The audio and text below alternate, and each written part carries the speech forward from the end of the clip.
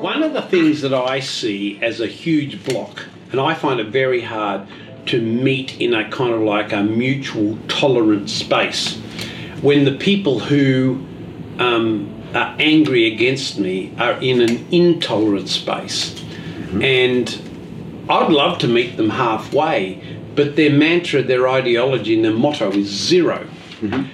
And so because zero is an ideology of no compromise, no halfway, no mediation, mm-hmm. there's very much this ideology of non-compliance and zero. And I don't know if you have that here, but it's a huge impediment in Australia because some of our peak bodies are zero committers. And so there's just no way to even come a quarter way to them. So let's talk about the word zero, because in my country, zero is a toxic poison. And if you drink the Kool-Aid, then you can join their association. Is this a problem here? Zero? Yes, I would agree. And yes, I would say that a lot of the organizations I know, some have that word in within them. Others are quite conscious of not having it. Does your regulator have zero? I haven't seen them say it. No, but you know it comes from ours had zero. Big problem. Would you agree that the larger the organization, the more likely it is to espouse that organization? Yeah, that's ideology. Yeah. Tier 1 organisations, it's I think a lot of them adopted and they haven't thought for 2 seconds about it.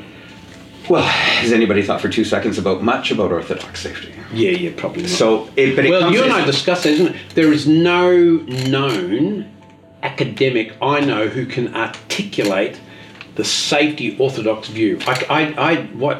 You could go back to Bird and Heinrich if you're lucky, and of course the orthodox people fill their textbooks with that shit.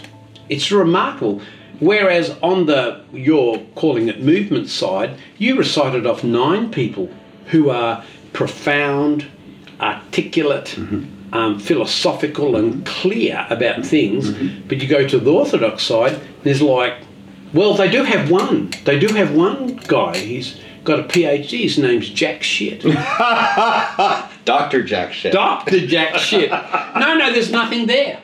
No, and so this is a problem. It just comes from the numbers. So yeah. So I think that I see it hierarchically, and I see it in conventional safety. So as soon as we started measuring safety by the absence of its opposite, yeah. and we started having a desire for low stats, then if you're a large organization that is so disconnected from its front lines, yeah. you've got multiple layers. So in a boardroom, ideas like zero goals make perfect sense. And they manage everything by the metrics. So they're quite happy to have conventional safety metrics. It makes no difference to them. But what I say to people is that you leave that boardroom, and every step you take towards the shop floor, yeah.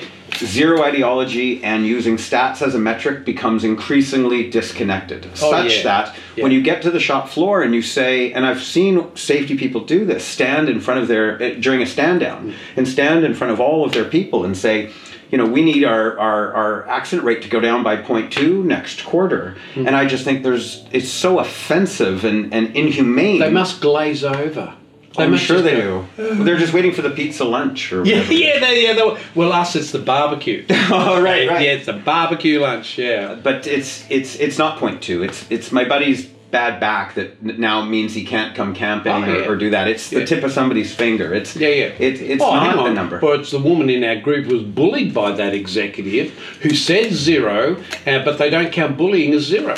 Right. Or we say, the long term, the accident stats that don't show up on your radar. Silicosis at the moment is a classic. We don't count silicosis because we can't see it in 20 years. Right. So I'm going to be retired by then, so I don't care. Yeah, that's right. Yeah. And this is the contradiction of that orthodox zero view. And zero just makes it worse because it assumes, like most boardrooms do, that the system is perfect were it not for those abhorrent workers. Yeah. So it seems achievable in that regard. Yeah. But our systems are not perfect, and our people are fallible, God bless them. Yeah. And so it just denies all that. And that both the videos I produced and the book on Fallible That's why they're there. Yeah.